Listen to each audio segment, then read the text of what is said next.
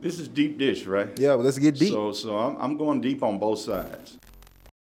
Sunny, welcome to the platform. How you doing? Doing well. Thank you for having me. Now, thank you for being here. How's your 2023 starting off? Wonderfully. Wonderfully. That's good. That's good. I'm so excited for us to be here. I know we talked about it. We had some rescheduling, but we're here 2023, and we're gonna make it happen. And are you ready? I'm ready. How you feeling about it? Let's do it. I want to jump straight in, and for everybody, so they know I love people that's from Nashville. So let's get that out the way. You know, Sonny's homegrown, right? Oh, you're not. I thought you was from that. No, we talked about this. Indianapolis. Born in South Korea, Korea. Raised in a suburb of Chicago. Oh. Went to school in Indianapolis. I was there for 11 years, and I went to high school here. That's yes, why. I went That's to high why. school here. Anybody I feel like goes to high school here is just like, Yeah. oh, he must be from here. Oh, well, people, South Korea, Chicago, then Nashville. Yeah. Okay. Well, I've been here for 8 years. Yeah. So Yeah. she's like she's we're gonna take you under our wing here. You don't have a choice. So we claiming it. Sonny's from Nashville. Shh, be quiet. So let's talk about that. Like that transition of like South Korea, Chicago, Nashville. Like, how does that play a part of like your evolution of Sonny? I think each were very different. I grew up in Aurora, Illinois. That's all I knew from the beginning. I visited Korea a few times throughout my adolescence, and then I went to high school here, and then I went to Indianapolis for school. That's where I started my professional career, and then I returned back to Nashville in 2015. I would say when I moved to Nashville, that's where I had probably the most nervousness. Okay. Because I had grown up in Illinois. I had never been anywhere outside of Aurora for as long as I can remember. And then I remember just thinking, is it diverse? Yeah.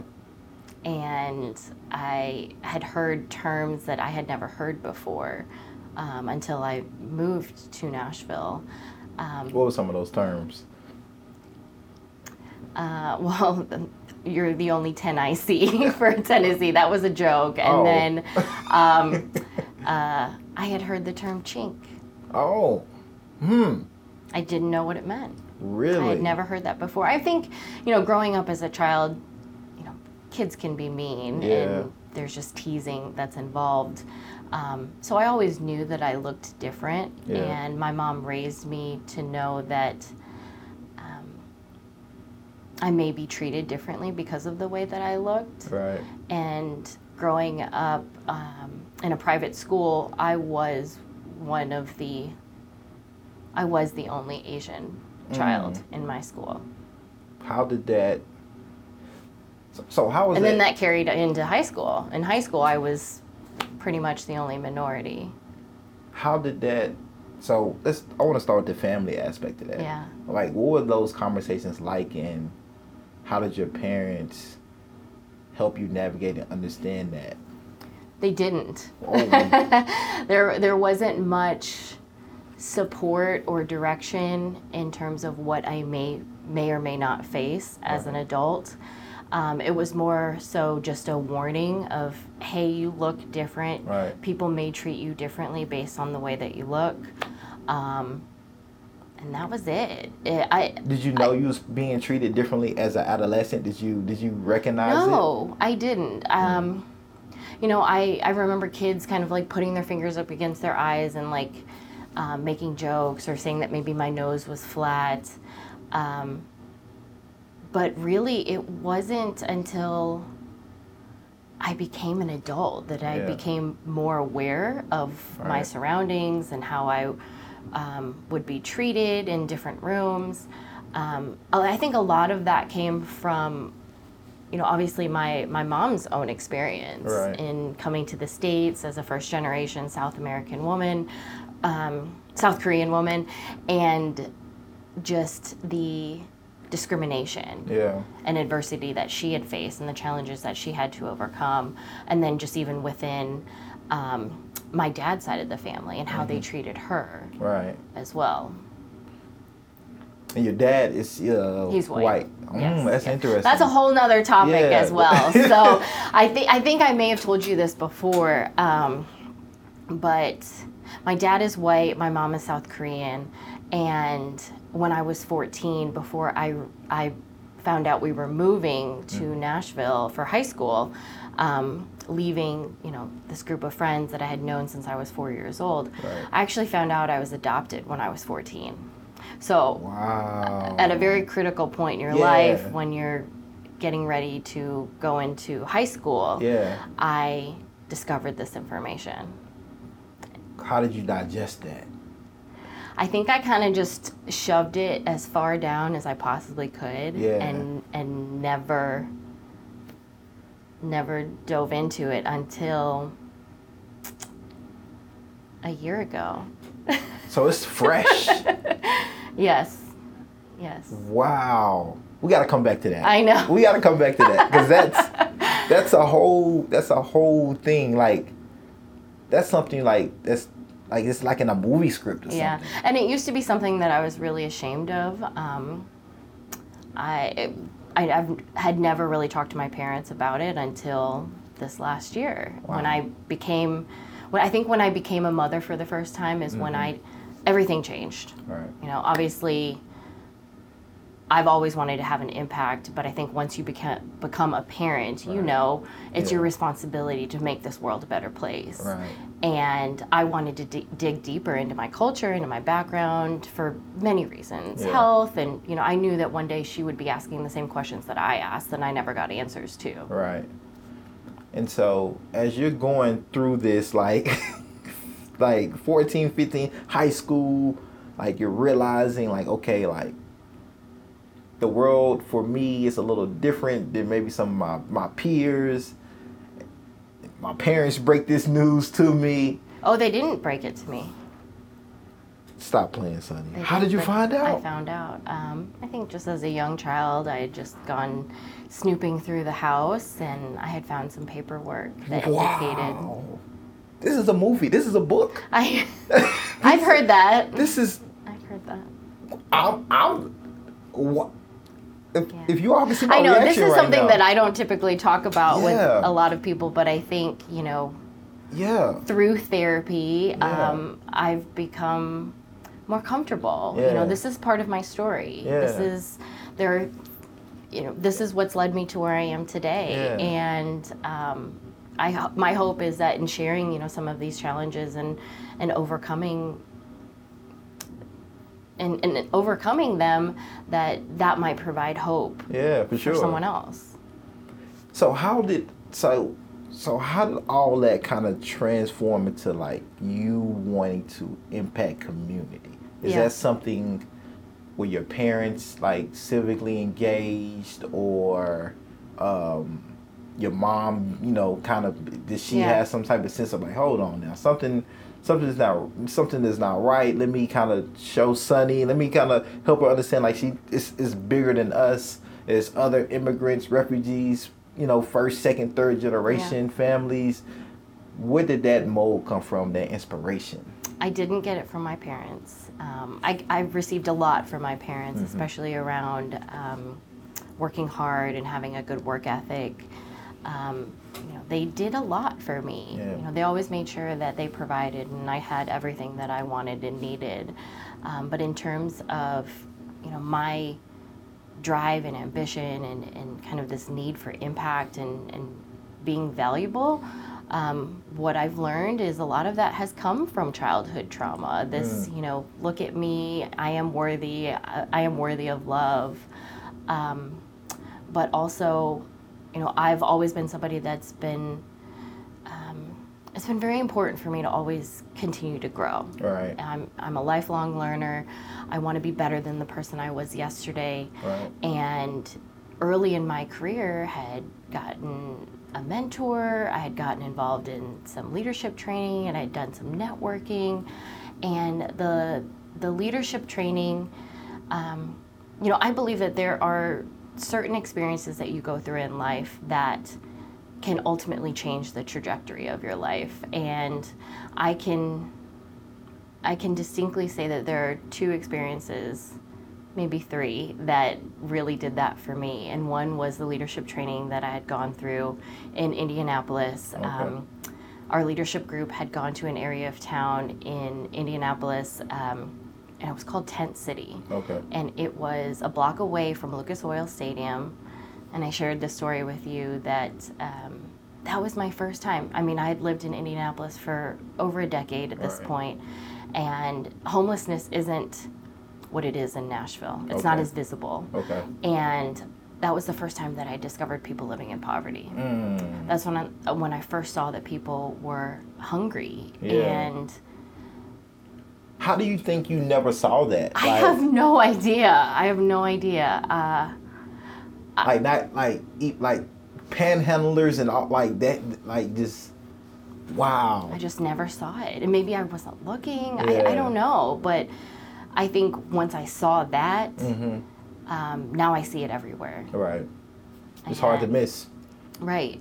And so our leadership group had, within a matter of 4 hours, just reaching out to friends and family, had raised over $48,000. But to me, yes, that was great. We fed them. They were hungry, but that didn't solve the issue. It didn't move the needle. And I remember thinking, I feel like I need to go work for a nonprofit.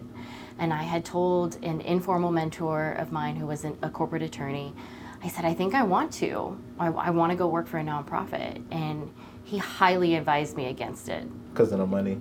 No money. And he said, Sonny, you have such a strong skill set in sales and business development. Just continue down the path that you're on and throw money at the causes that you care about.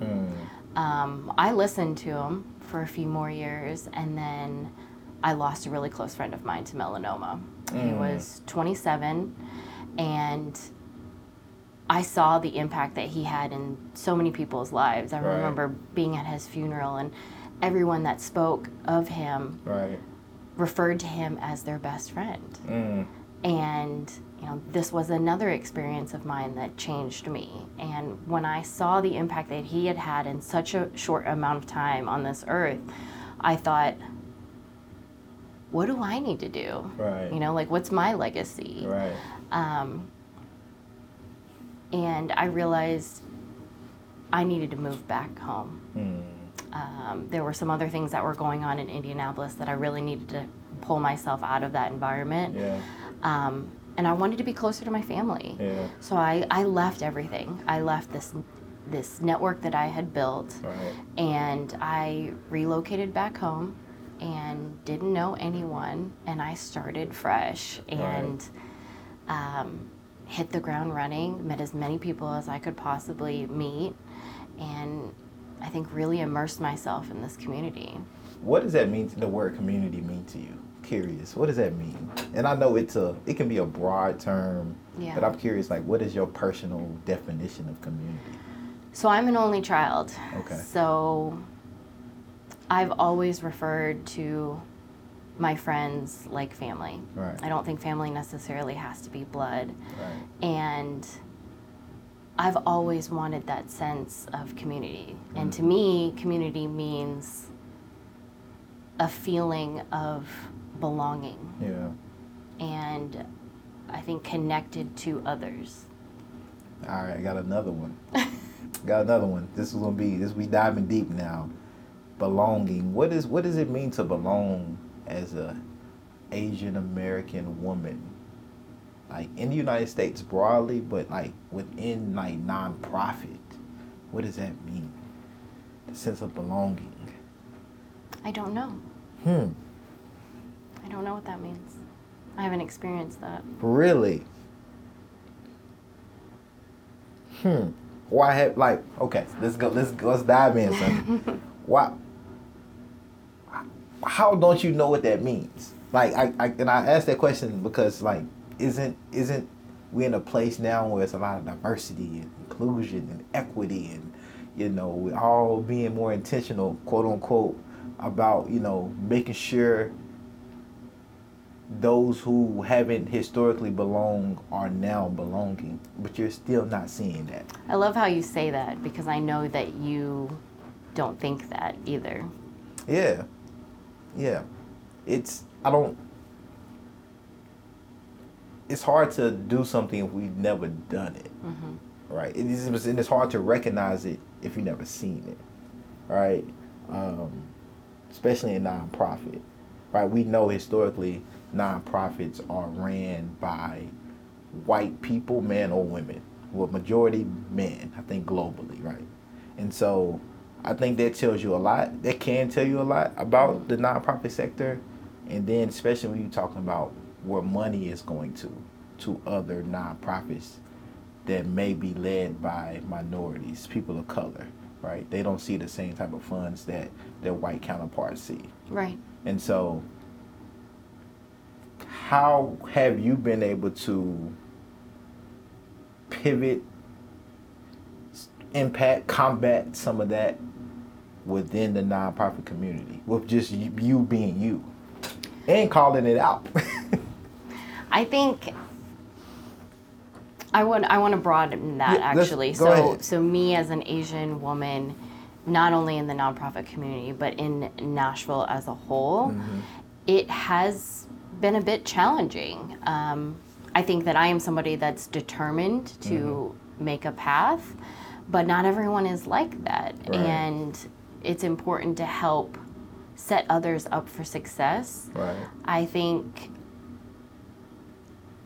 that's why it is my responsibility to step into that position and make sure that, you know, not only for my own daughter, but for other young women that can finally look up and see someone that resembles them, because representation really does matter. I mean, there's a reason why growing up as a child, I wanted to be a figure skater. It's because I saw Michelle Kwan and Christy Yamaguchi on the screen. Yeah. So I saw an opportunity.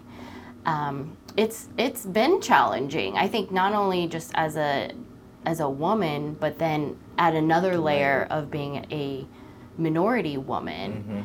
It's difficult when you walk into rooms and you're the only one. And then when you are in rooms specific to talking about diversity, equity, and inclusion, and you share some of your experiences and they don't seem to be heard. And this is kind of back to what I was saying earlier about this sense of community, this sense of belonging that ties into feeling seen and feeling heard. What is that like? So once you leave a meeting, right?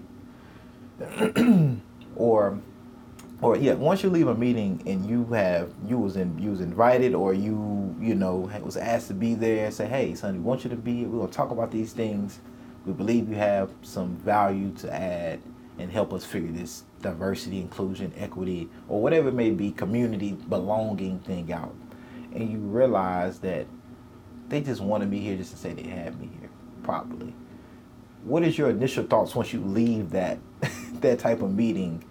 And how, like, for mental health purposes, what do you do to make sure, like, you don't walk back in there and kick down the door and flip over a table or something like that? But like, and the reason I ask that, because I know there's other people, every day that has to go through that routine, right? And you're there, but you're invisible, So to some. I can't really speak to that because I can't think of some of those experiences where I've been invited to sit at the table. Oh, another bombshell. I'd like to be. I advocate for that. Yeah. I speak up about how that's an important need in creating diversity and inclusive spaces.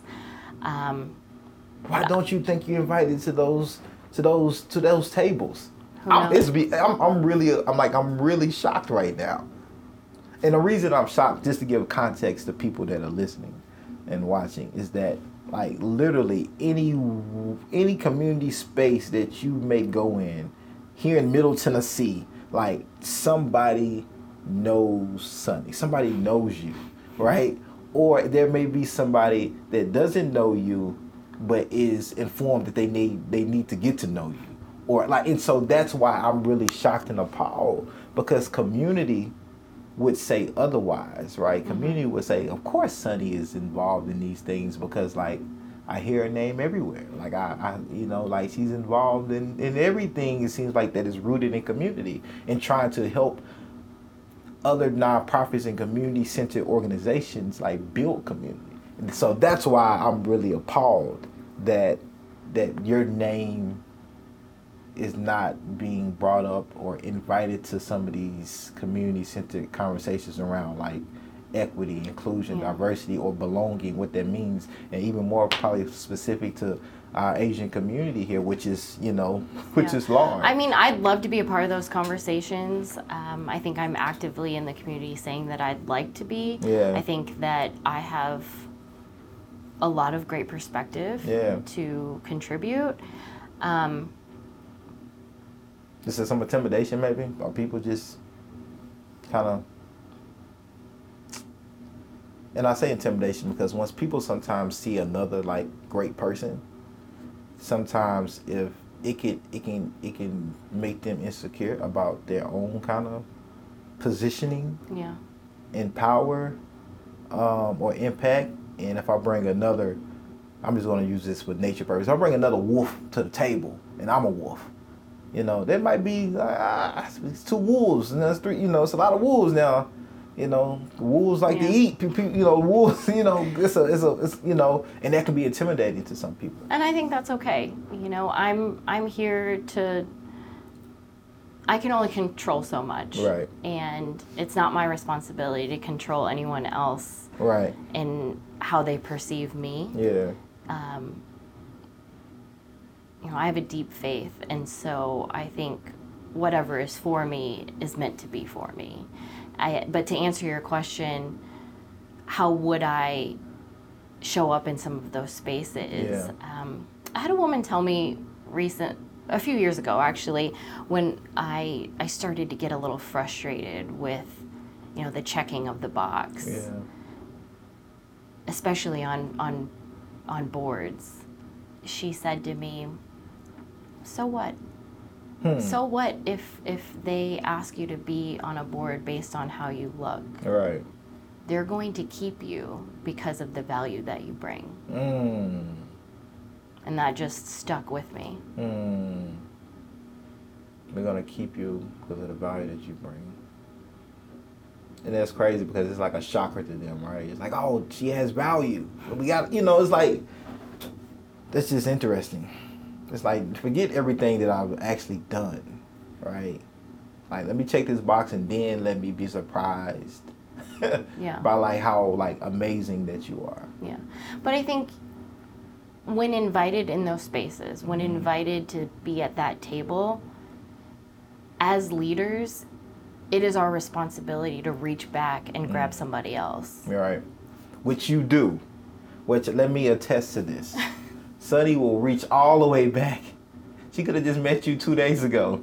She's going to reach back to those 2 days, and if she sees a opportunity or something that could possibly benefit you or just introduce you to different people, like, you do that.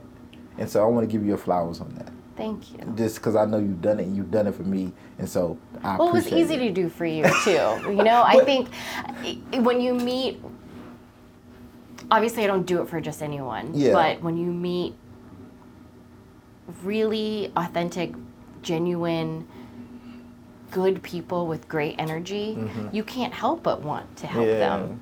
Yeah. And if you have the resources to do so, then you absolutely should.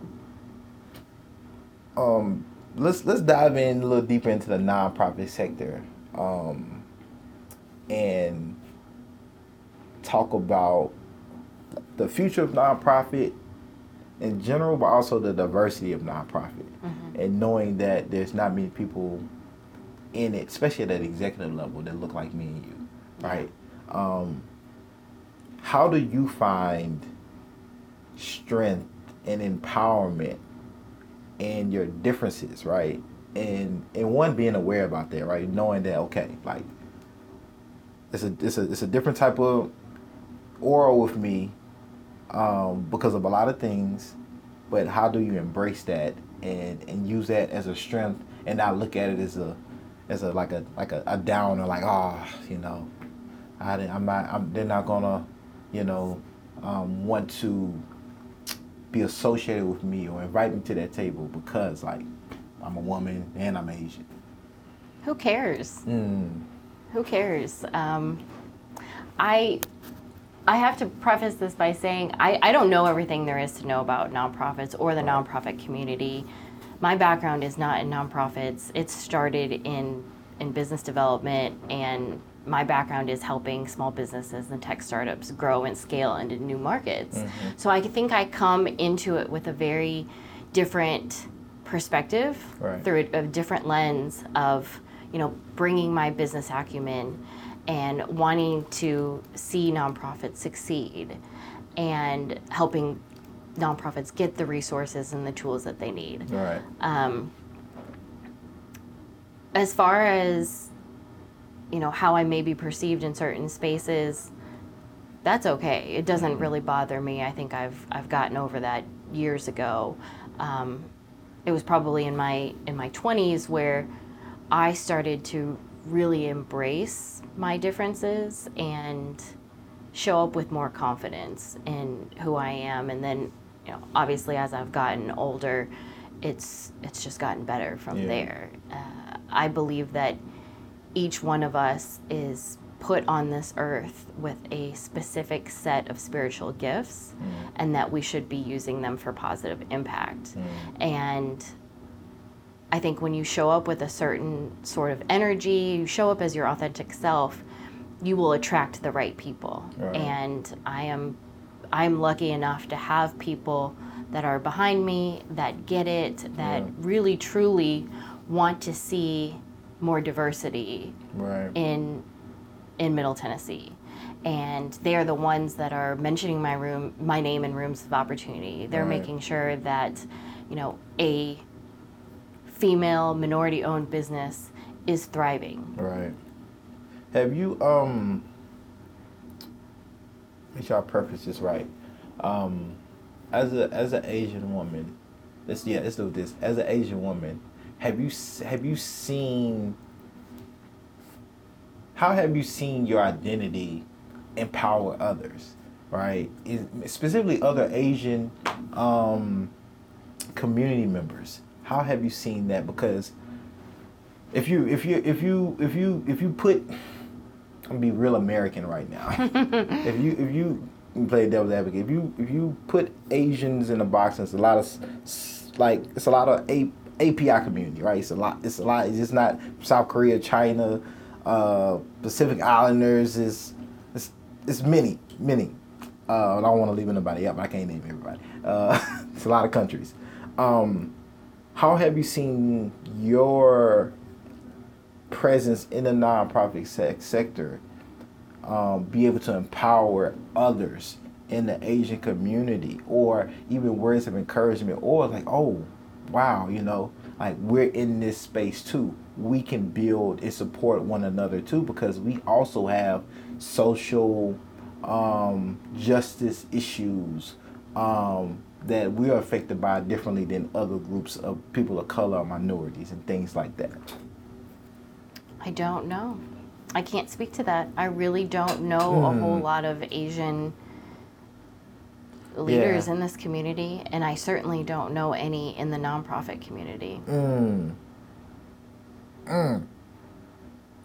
Well, we gotta change that. One, we gotta change that. Two, why? Why don't you? I know one. Why? I know why, one. Why do you?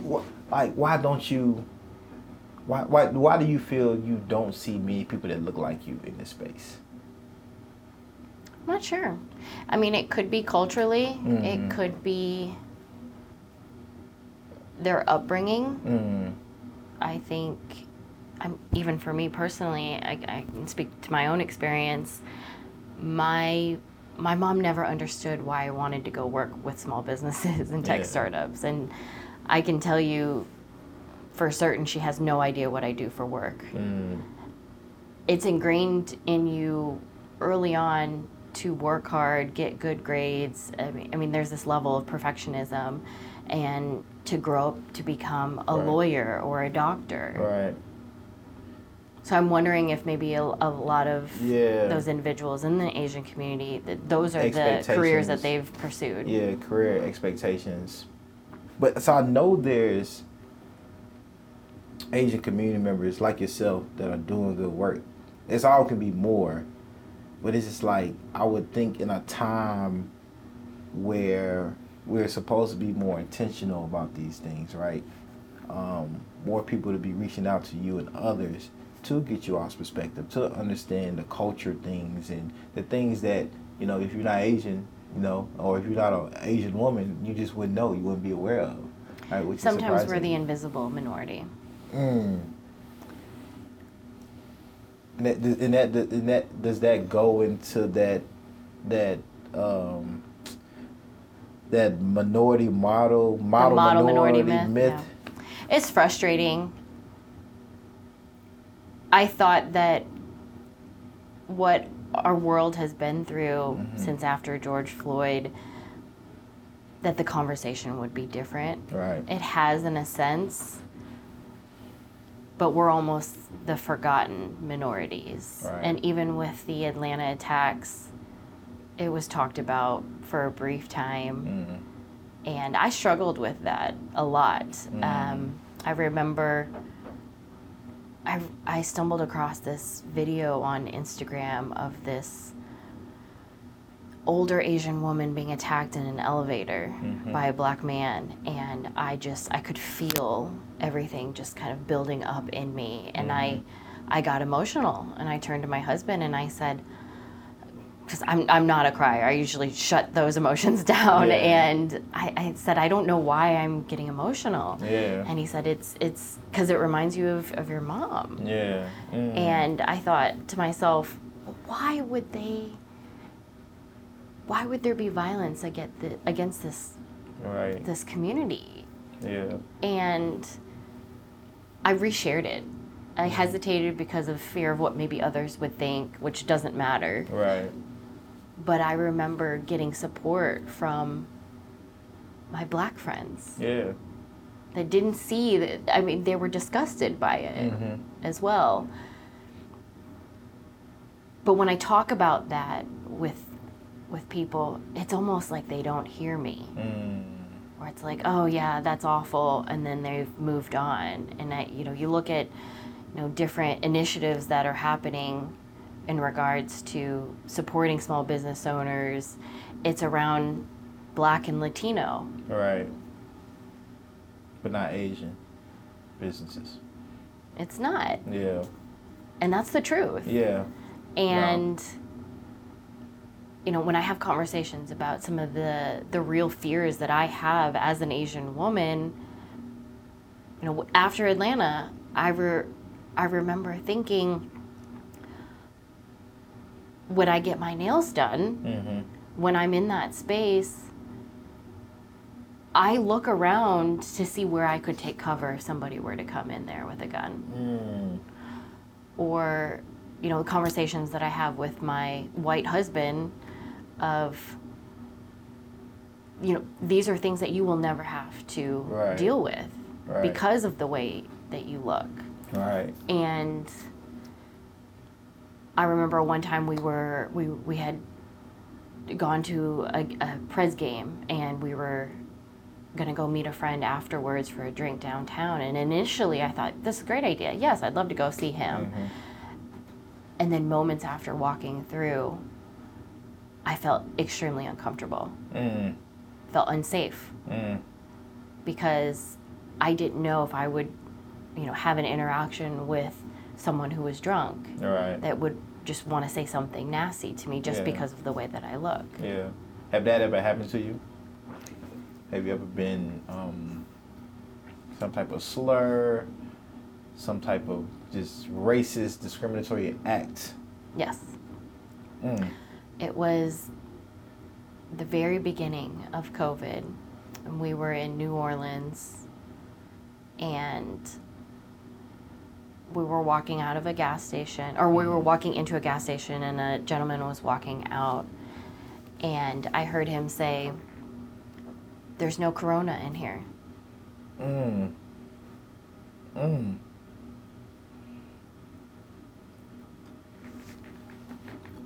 Because of the narrative of the coronavirus, and because of the president at the time, Trump, and how he framed the narrative, Chinese virus, and all of those things.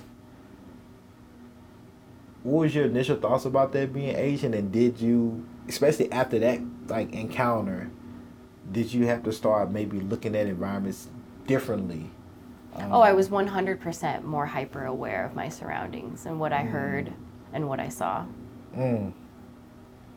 Being somebody that is immersed in community and always trying to pull people into community, find a way, small businesses, nonprofits, how did that make you feel? Going man, I'm literally trying to build a community, and I have other community members now that are looking at me different because of this narrative and because I'm Asian, and putting me together with this.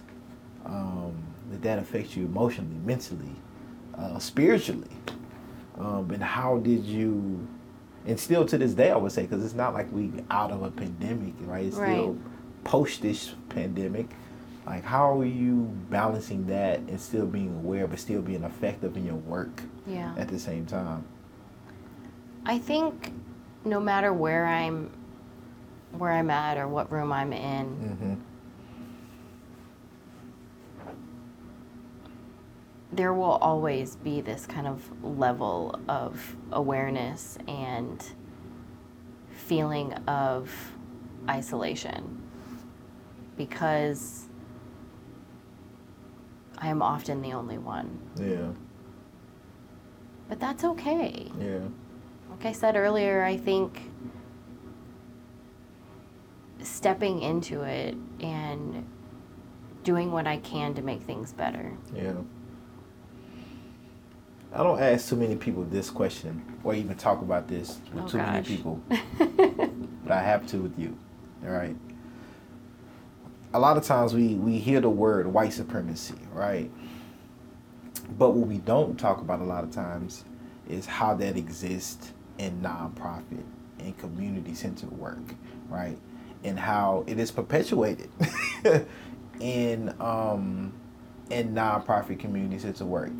And even to add context to it, everybody is now doing this, DEI training and implicit biases and things like that. And a lot of that stuff, what it is just rooted in white supremacy, rooted in whiteness, rooted in anti-blackness, rooted in anti-people of color, right? How have you seen or experienced discrimination, racism, white supremacy play a part in the work that you do that's community-centered, and how it affects the people that you work with, your clients? How do you pivot around it personally as well, which we touched on a little bit, but just calling it out? What are your thoughts on that? It's a loaded question. Yeah, I told that's all we do is loaded questions. I'll try to answer it the best of my ability, but I think you've probably heard the term white savior complex. And I'm much more aware of that. I see it at nonprofit breakfasts, and it's uncomfortable. It's frustrating. I think there's a different way to go about it. I'll take an organization that we've worked with before as an example, Corner to Corner. They help support Black entrepreneurs. And rather than tell the sad story of, look at poor me, right, this person needs help, can you pull out your checkbook? They celebrate the entrepreneurs. And then NBIC, we work with them. They do a great job of showing how they've had a direct impact in these leaders and how they've changed the trajectory of their life and help to create success and economic prosperity and build wealth for these individuals and their families. Right. Yeah. Shout out to Corner to Corner. Yeah. Organization. And so I think, I remember when this all started, like I said, it's been a lot for me. Right. I've seen it personally show up for Right. me, hence the therapy for Right. many reasons. Yeah.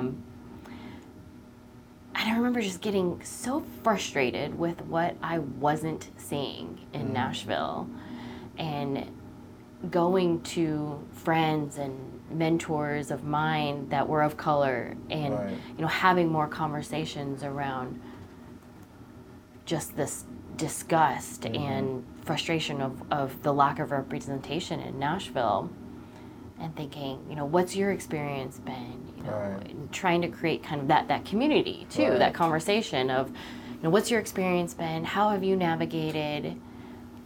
What encouragement or guidance would you give me? Right. And I remember I was talking to one leader, and I said, how do we change this? Is there anything that we can do about this? Mm-hmm. Do I call these people out who say that they deeply care about diversity, equity, and inclusion, but their actions don't align with their words? Yeah. And this leader said to me, Sonny, sometimes those people who are in positions of privilege and power are never forced to change because they've never been challenged. So in so many ways, he said, yes, Right. speak up. So what does that look like? What does that look like, Sonny challenging those leaders that may not be of color? What does that look like? I think there's, obviously, I don't want to create any more conflict, but I think Right. there is a respectful way to help someone see maybe what they don't see. Right. And I think if someone has a genuine interest in seeing more diversity, equity, and inclusion, that they're willing to learn and willing to become better. And so sometimes it's taking them off to the side and saying, well, you said this or you did this, and I don't think you realize how that can be perceived. Right. Or another way that I like to do it is more so of celebrating and bringing light to those that do align their actions with words. And so maybe that's an encouragement to those that aren't, to maybe look within and see that they need to step it up a little bit more. Right. What's the future of nonprofit in general if we don't start doing more of that, right? If we don't start, one, calling it out in a respectable way, or see leadership change in their way of thinking when it comes to representation and value and leadership within our nonprofit organizations, and have representation of those that are actually being affected the most, also having leadership in these organizations. If that doesn't happen, what is the future of nonprofit? I think there will be a stagnant growth. I'm in this work because I want to change this world, and I know I can't do it alone. Right. It's a collaborative effort, and these nonprofits are the ones that are on the front lines. They are the ones that are serving the underserved, and it's important to have those that have come from those communities to really speak to those individuals. Right. And they need to be equipped with the right tools. Right. And I think when these nonprofits have the resources that they need, in an affordable way, of course, we'll then see transformation in our communities. Right. And we'll have more meaningful impact. Catalyst Collective. You might have heard of that organization. But people who don't know, that is Sonny's organization. Tell us a little about the impact of Catalyst Collective and and then we get a little deeper into that. But Sure. We are serving nonprofits. We are equipping nonprofit organizations with the tools and resources to help them increase their impact, generate more revenue, and have better outcomes. And we do so by providing the capacity building services. We have a collaborative community of pretty amazing people that are very philanthropic and want to do fulfilling work. And together, we are going to change the world. When you first started that organization, right? I never sought out to be an entrepreneur. Really? I don't even like to say that word, to be honest. Really? Yeah. So what was the catalyst? Right? What was the catalyst of the Catalyst Collective for you to say, okay, I have to just create something on my own and be an entrepreneur because I see a void that needs to be filled? It's a little bit of a longer story that got me to where I am That's now. fine. We got time. Yeah. We got time. When I got to Nashville, like I said, I immersed myself in the community. Uh-huh. I had started a networking group for young professionals called Network Under 40, and I grew that to be over 2,500 members. Mm. We featured over 40 nonprofits, and we went to a different location all over town. It was a really great opportunity for young professionals to connect in a new city and build relationships and to do something that came so naturally for me that was able to provide so much value, not just professionally but personally. And it really ended up being a stepping stone that allowed me to grow a network in a city much quicker than I would have otherwise. And I had also gotten connected with another nonprofit out of Atlanta that wanted to have a presence here in Nashville. Okay. And I had never worked with a nonprofit like this before, and I had the opportunity to build it in Tennessee. I had assembled a board of 12 CIOs. I had secured $50,000 in funding from a foundation, and I was working on strategic partnerships. I had brought Second Harvest on as a client for a $300,000 project, and we were doing some great work. And I started to notice that I was being treated differently in some rooms, getting a bit of the cold shoulder, and I didn't know why. I started to ask some questions, and come to find out, the CEO had come to town and essentially was saying some things that we were doing that we hadn't yet done. Right. And if you know anything about this community, that's something that you don't do. Right. It's a very relationship-driven community. It's small, and regardless, you shouldn't be telling people that we're doing things that we're not doing yet. Right. Exactly. So it put me in a really bad position. And I remember thinking, I'll get past this. I'll find a way to overcome. And, we will get funding from this foundation, and we will continue to grow, because this is essentially what I was hired to do. I had KPIs to meet, and I wanted to see it succeed. Right. But I remember getting to a point and knowing that I had done as much as I could, and I had taken the information that I'd received from the community. I'd gone back to leadership and said, I think we need to reassess a few things. I'm not sure if I'm going to be able to accomplish what I was hired to do. A week later, I was asked to resign. Wow.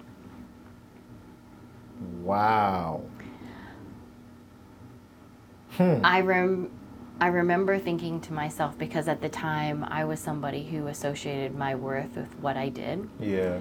And I wasn't even looking for that opportunity. It was something that fell into my lap.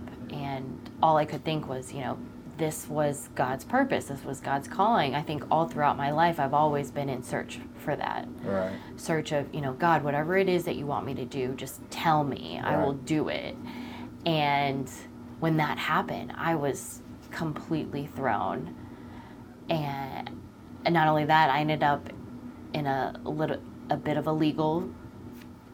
I ended up having to hire a gender discrimination attorney, and I remember thinking to myself, Lord, how did I get here? Yeah. and so I thought to myself, I need to do some soul searching. I need to do some self-reflection. So I had reached out to an old high school friend, and I said, he lived in Tampa at the time, and I said, can I come stay with you for a few days? He's like, yeah, come on down. We spent 6 days together. We did long distance for 3 months. I convinced him to move to Nashville. We bought a house. He encouraged me to start this business because of the work that I was doing with the organization and just how my eyes were open to the needs of the nonprofit community and how there was a gap that needed to be met. Yeah. We got married. And now we have a beautiful baby girl. Wow.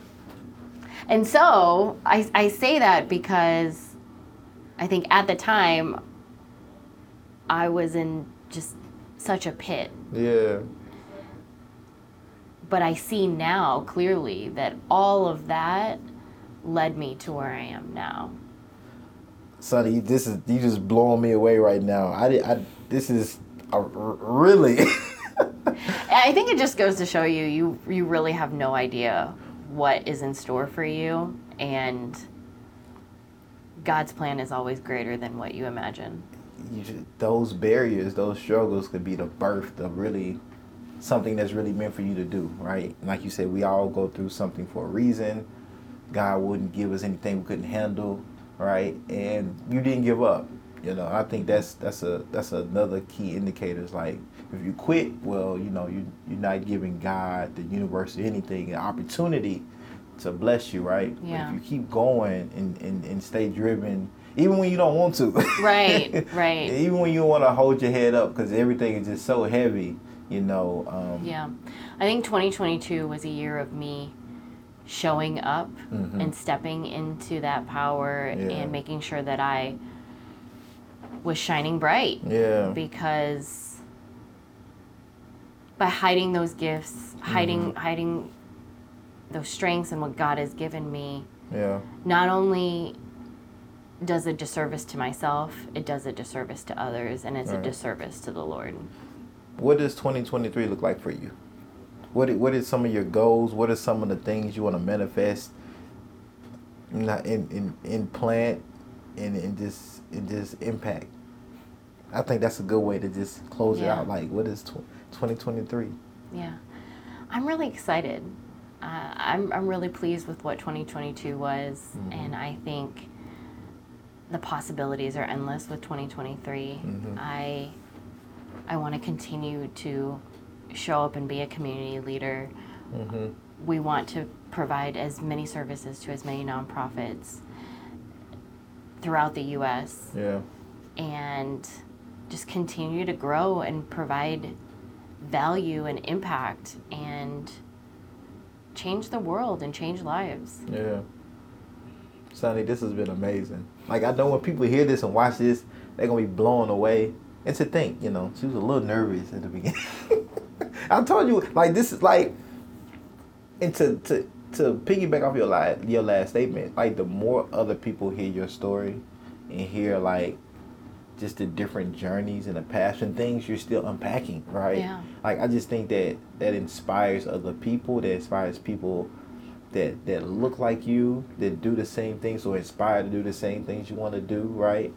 And even like I was asked to resign, and you know, that's why I birthed this organization, this company that I have. Like, those type of things, I think that just that light is shining, but that gives other people some light. You know, that gives other people some energy. So I want to encourage you to keep like telling that story, right? Keep being vulnerable, and keep calling shit out. You know, because like if we don't call it out, it gives the offenders like permission to keep perpetuating that, right, without consequence, right? And so that's why I'm a real big component on whatever sector it is, right? But it definitely, if it's community oriented, like if there's people that could be causing harm unintentionally or intentionally, like we have to say something, albeit in a respectful way, but they have to be broached on it, because they could be completely unaware, right, or they could be aware and just gonna keep doing it until they're checked on it, right? And then once you have broached them about it, you can kind of really see what type of human being they are depending on their response, right? Yeah. And then you can make whatever type of pivot or distance or whatever other actions you may need to make once you realize, like, oh, okay, this person is really rooted and really want to, like, change me better, or this person really doesn't care and he or she is just checking off a box and it's never going to change until they are asked to resign, fired, or something like that. And that's the thing. I think those that are just checking a box, or if you discover that they don't actually care. Yeah. I just wish that those people wouldn't say anything then. Yeah. I just wish that they wouldn't be in the community saying that they care about X, Y, and Z if they don't. Yeah. Yeah.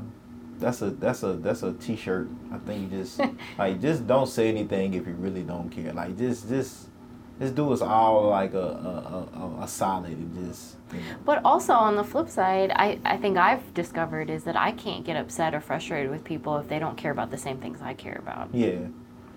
Yeah. And that's a big thing to learn and grow into, because if you're getting caught up on like, oh, they don't care about what I care about, doesn't mean y'all can't work together. Right. That means y'all might not work together on everything, but like it might be a alignment, you know. And I think everybody has their lane, right? Everybody has their specialty or their thing that they're good at. And I'd rather somebody identify that and know that than try to hop in the sunny lane and then like be wrecking and hit the walls and stuff, right? And so I think all of that is just growth and knowing oneself as well, which is a journey. You know, sometimes you got to know, like, oh, I thought I was supposed to be in the left lane. No, I'm supposed to really be in the right lane. You know, oh, you know that like we all got to go through that at some point. And then finding out like who you are and staying true to that and not letting anybody or anything compromise yourself. And that's a good question. I want to end it with. I thought I was ending, but this is a good one, Sonny. Well, I think too, like this is the beauty in what you and I get to do is that we get to determine who we work with. Yeah. That we only want to work with people of high integrity, people that align with our values. Last question, I promise. Yes. We didn't talk about mental health or self-care. Well, how, like, and I think this kind of goes into that a little bit.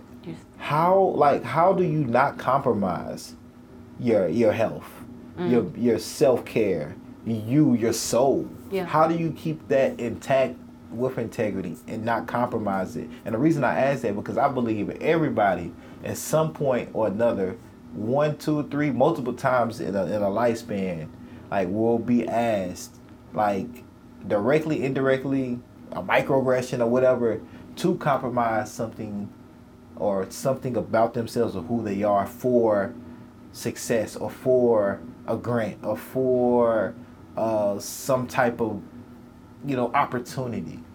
How did you refrain from doing that, being compromised in all those different levels to be able to go to bed at night and sleep comfortably, knowing like I'll remain me, I'll remain wholly me and still intact, regardless of the outcome? Yeah. Yeah. I've learned to trust my gut, and I refuse to sell my soul to the devil. And I think it's priorities, it's boundaries, it's knowing what you're willing to do and not do. Right. And I mean, I think it's pretty obvious. It's between right and wrong. Yeah. Are you going to feel comfortable with the decisions that you're making? And everything, business and community and drive and ambition and growth. I mean, all of that is great and wanting to change the world. But I think at the end of the day, for me, I still prioritize my family. Yeah. I prioritize my faith. Yeah. And, each morning I set my day up with a foundation of quiet and gratitude. I am a creature of habit. I start my morning every morning the same way. And these are things that I have to do to ensure that I show up as my favorite self so that I can fill my cup and then give to others. Yeah. And that is, getting up, having my coffee, doing my quiet time, my prayer and my devotion. I get daily exercise. I take care of myself. And I just don't want to look back one day and feel like I missed out. Yeah. I think as a parent, you want to give your children the things that you didn't have yourself. Right.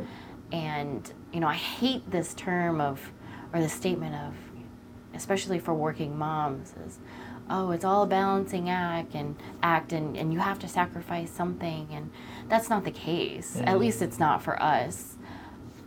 I have an amazing partner, and I don't know if I would be able to do this without him or the support of our families. He's my encouragement, my support, my motivator. He's my teammate. And anything that I do in the community, any organization that I'm a part of, any nonprofit board that I sit on, I'm very intentional and deliberate of what I am involved in, because at the end of the day, it takes away from time with my family, and I recognize that. I had a friend and a mentor who once said to me, because I remember I was using the language like sacrifice. I was 6 months in as a new mom, and she gave me the coaching and said, no, stop saying that. Right. She said, it's not that. She goes, you are prioritizing your life and your family. Prioritizing, not sacrificing. Right. And I believe I can have a successful career, a successful business, and have a great relationship with my family and my daughter, because I've seen it done. Yeah. I've seen other women that have that, and I've seen the flip side. Yeah. And you want it. Right. And you want it. Yeah. Well, Sonny, if we don't stop now, we'll be going for another part 2 coming soon. But I just really appreciate you. And again, I want to give you your flowers for just all that you do, overcome, and then the light that you put into others. You take your cup and pour it into other people's cup. And I really appreciate you, man, who you are, your energy. And so I just want to say that.